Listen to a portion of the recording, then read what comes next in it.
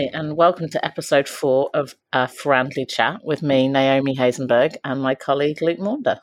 Thank you, Naomi. And yes, this week we're going to have a little bit of a dash back through history, aren't we, to look at FRAND methodologies, looking in particular at the unwired planet subject matter, because it sounds like a good time to refresh ourselves of methodologies in the English court with two big whale judgments expected on this exact topic. Yeah, although we often talk about so many other aspects of the case from Unwired Planet, it is the only UK judgment that's gone through the full rate setting exercise.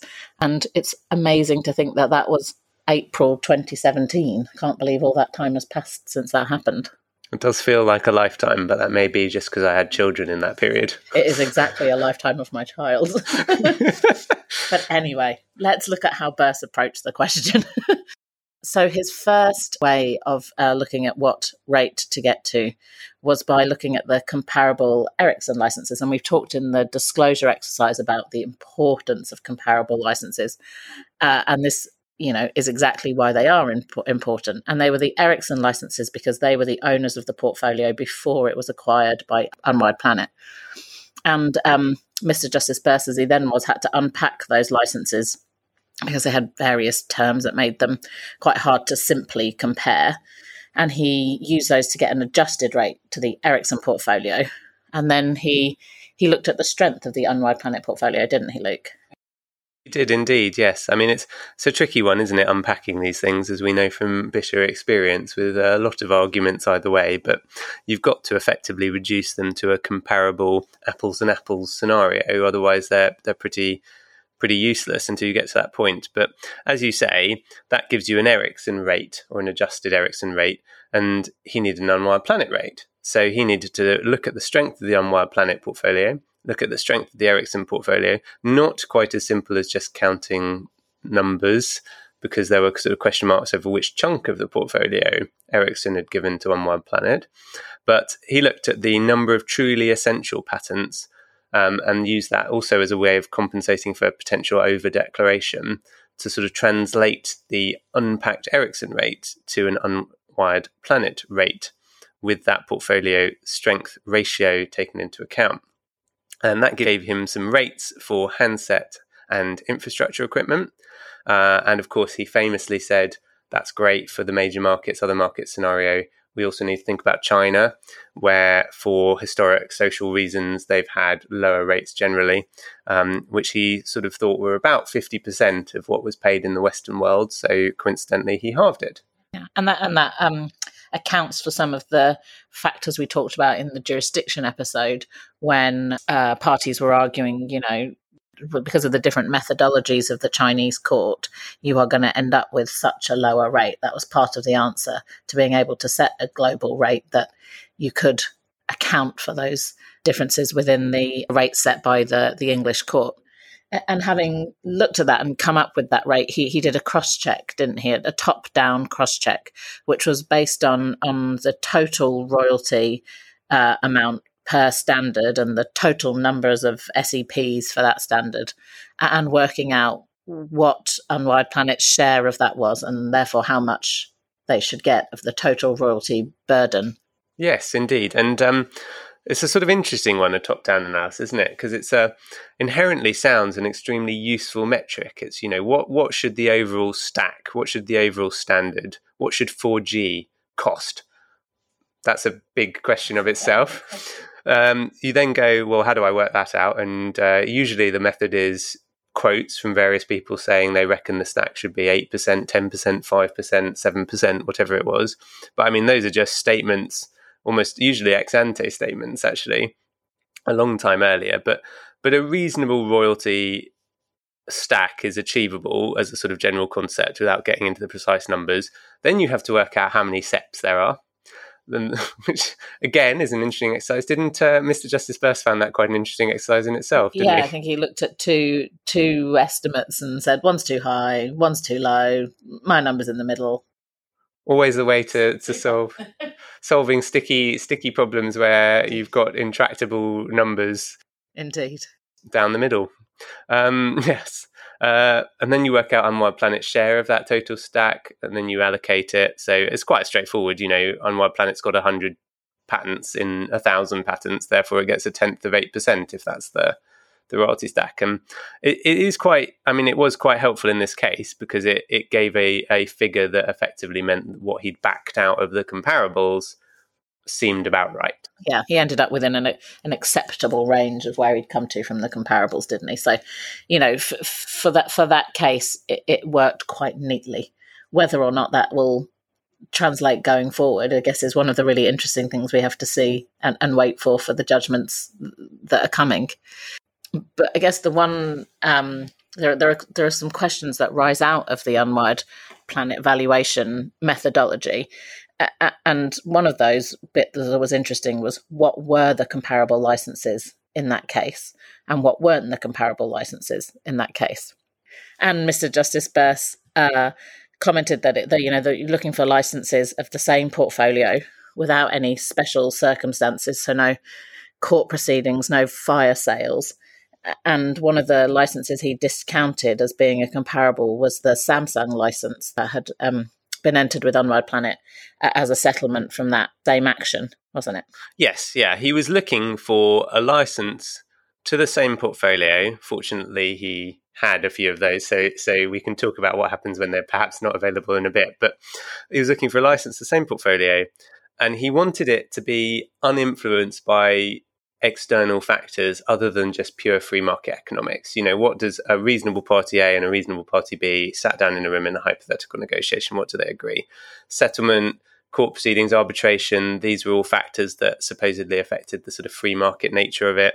And also the fire sale arguments, right? The idea that you were trying to sign up your first licensee or you're in an absolutely desperate financial position, so you're just willing to flog it at whatever rate just to get some cash through the door, meant it wasn't a true free market negotiation. But he was, as I said, he came up with a few licenses that fulfilled those criteria. So that's great. So you then have, well, what do we do where that's not necessarily the scenario? Or what do we do where there are arguments over what is a true comparable? So you've got that in IDC and Lenovo, don't you? So that's a case where the judgment is currently pending. In that case, InterDigital and Lenovo are taking a different position on what an acceptable comparable is. So they both say a comparable is the way to do it. There are comparable licenses. It is the best methodology in their view. But Lenovo only want the big six, as I think they're termed. The licenses with the likes of ZTE, Apple, Huawei, Xiaomi, LG, etc. They only want those licenses considered, and they say, well, we're comparable to them. And sort of in support of that, they point to the slightly interesting statistic that those licenses together make up 98%, I think, of the units licensed by InterDigital. And it's such a high percentage from 6 licenses. But InterDigital obviously want a wider range of licenses included, which some of them have slightly higher rates. And I think it's fairly understandable from an economic point of view why there are lower rates associated with the licenses with the bigger companies. As we spoke about in the pool episode, it's an economies of scale thing. The more volume you have, you can understand just the justification of a slightly lower rate. But, as you said, that's one of the issues that's going to be looked at in that decision when it comes down. And there was also a question about the relevance of the licensees' portfolio and the licensees' other licenses in the Apple litigation, wasn't there, when Apple tried to bring in one of its licenses with a third party to be able to show what types of rates it had agreed and how comparable those were to the other licenses in the case. And the court wasn't super sympathetic to that situation, was it? No, it wasn't. So the idea here is if you're valuing the portfolio, which is effectively the exercise the court considers it to be doing, how do you go about that? And a license to another portfolio isn't exactly a particularly good benchmark for how much you should charge for this portfolio. So, but I think you hit the nail on the head when you sort of talked about comparables and and comparable entities, because obviously Apple and Lenovo want to pay what they feel they should be paying compared to their competitors. And they would say, well, in Lenovo's case, they would say what some small company that couldn't negotiate an economy of scale is paying is not really relevant to what I should be paying. I should get the economies of scale. And Apple would say, well, how much we pay other people for our licenses is indicative of what we agree in the market for a SEP. And why are their SEPs worth more than these SEPs? And that sort of drives you, doesn't it, rather neatly towards top down, which isn't what Apple is doing, but is heading in the direction of that, isn't it? I mean, top down is what's the entire universe worth? Therefore, what's one SEP worth? How many SEPs does this person have? They get that share. Apple's one is, well, we pay, or we're paying X to these various other companies for a SEP. This person wants, I don't know, 2X. I want to show to the court that that's out of line what I'm paying for SEPs elsewhere, which is sort of more of a top-down or quasi-top-down approach. Totally. And you could understand that the court would have maybe some more sympathy with that position if there weren't any direct comparables from the licensor that were in the case. I mean, obviously, I think the courts acknowledge and lots of parties acknowledge that comparables are the best approach. But when there aren't any comparables, you have to find a way to approach the question differently. And one of those is to extrapolate from something else. And like you said, one of those options is looking at the licensees' licenses and, taking a slightly top-down approach. Alternatively, you could find a similar, if not directly comparable license to look at. So if you were trying to find a 5G rate, but you had 4G licenses that already existed, you could say they were comparable enough and kind of start from that starting point, couldn't you? Yeah, and I've actually, I've sort of heard that argument being made that we don't know how much 5G is worth. We've got 4G as a base technology. We don't know how much 5G is worth. 3G is basically paid up. So at this point, what's the point of worrying about it? It's sort of like 2G was in older licenses. But actually, if you think about it, if you go back a step, at one level, that's not dissimilar to the 3G is the bulk technology doing the heavy lifting. 4G is coming. It's the new thing. It's going to make it all whizzy and brilliant. And 2G is sort of dripping off the end somewhere. So you can see how a license to 2G, 3G, 4G, it could be said to be comparable in a way to 3G, 4G, 5G. It's an evolution, isn't it? It is an evolution. I mean, some people would say the evolution from 3G to 4G was like monkey to man, and 4G to 5G is hipster maybe. Yeah. Maybe man to hipster. So, I mean, it's interesting, isn't it? Because the use case where 5G is a huge evolution over 4G is very specific, whereas just to me and you on our telephones, 5G is not necessarily going to move heaven and earth for us, is it? So you do have arguments around that, but you can fix those arguments. You can have a discussion with it. I mean, there are other methodologies that do get mentioned, but bottom-up ex-ante valuation, because of course comparables and top-down are ex-post, but I mean that gets dredged up from the bottom of the ocean every now and again and usually sent straight back down to the bottom. Yeah, like how much a court will allow the strength of every invention in a portfolio to be looked at and at what level of detail that is. You don't get the impression that the court is wildly sympathetic to having a huge chunk of technical material in these cases. I think Mr. Justice Burr said in the Unwired Planet case that if you had to look at the strength of each invention, the case would become massively disproportionate incredibly quickly. So, there is a balance. I'm sure they will look at some of the strength of some of the inventions, but not every invention in the portfolio. No, indeed. And then I suppose the last one it's worth touching on, which is quite interesting, is something that usually sort of causes fear in the eyes of most people, including me, until I learned a little bit more about it and realised it was perhaps a bit simpler than I'd been assuming, but that's hedonic pricing modelling. So I don't know, that's not really come up very much in FRAND at the moment. I mean, it is in play in one of the pending judgments in a small way. So it'll be interesting to see how that comes out. But all hedonic pricing is using data in the real world, so it's ex post again, real world data to identify the individual contribution of special characteristics to the price of a handset. And you can do it for the whole phone. So you can do it to work out how much a particular standard adds to a phone according to the model. But the easiest way of thinking about this is iPads. So you have an iPad with Wi-Fi and you've got an iPad with cellular, and Apple charges, I don't know, £100 more, £150 more for the cellular functionality. So a hedonic pricing model would say, well, that's £150 then. The cellular component of that is worth £150.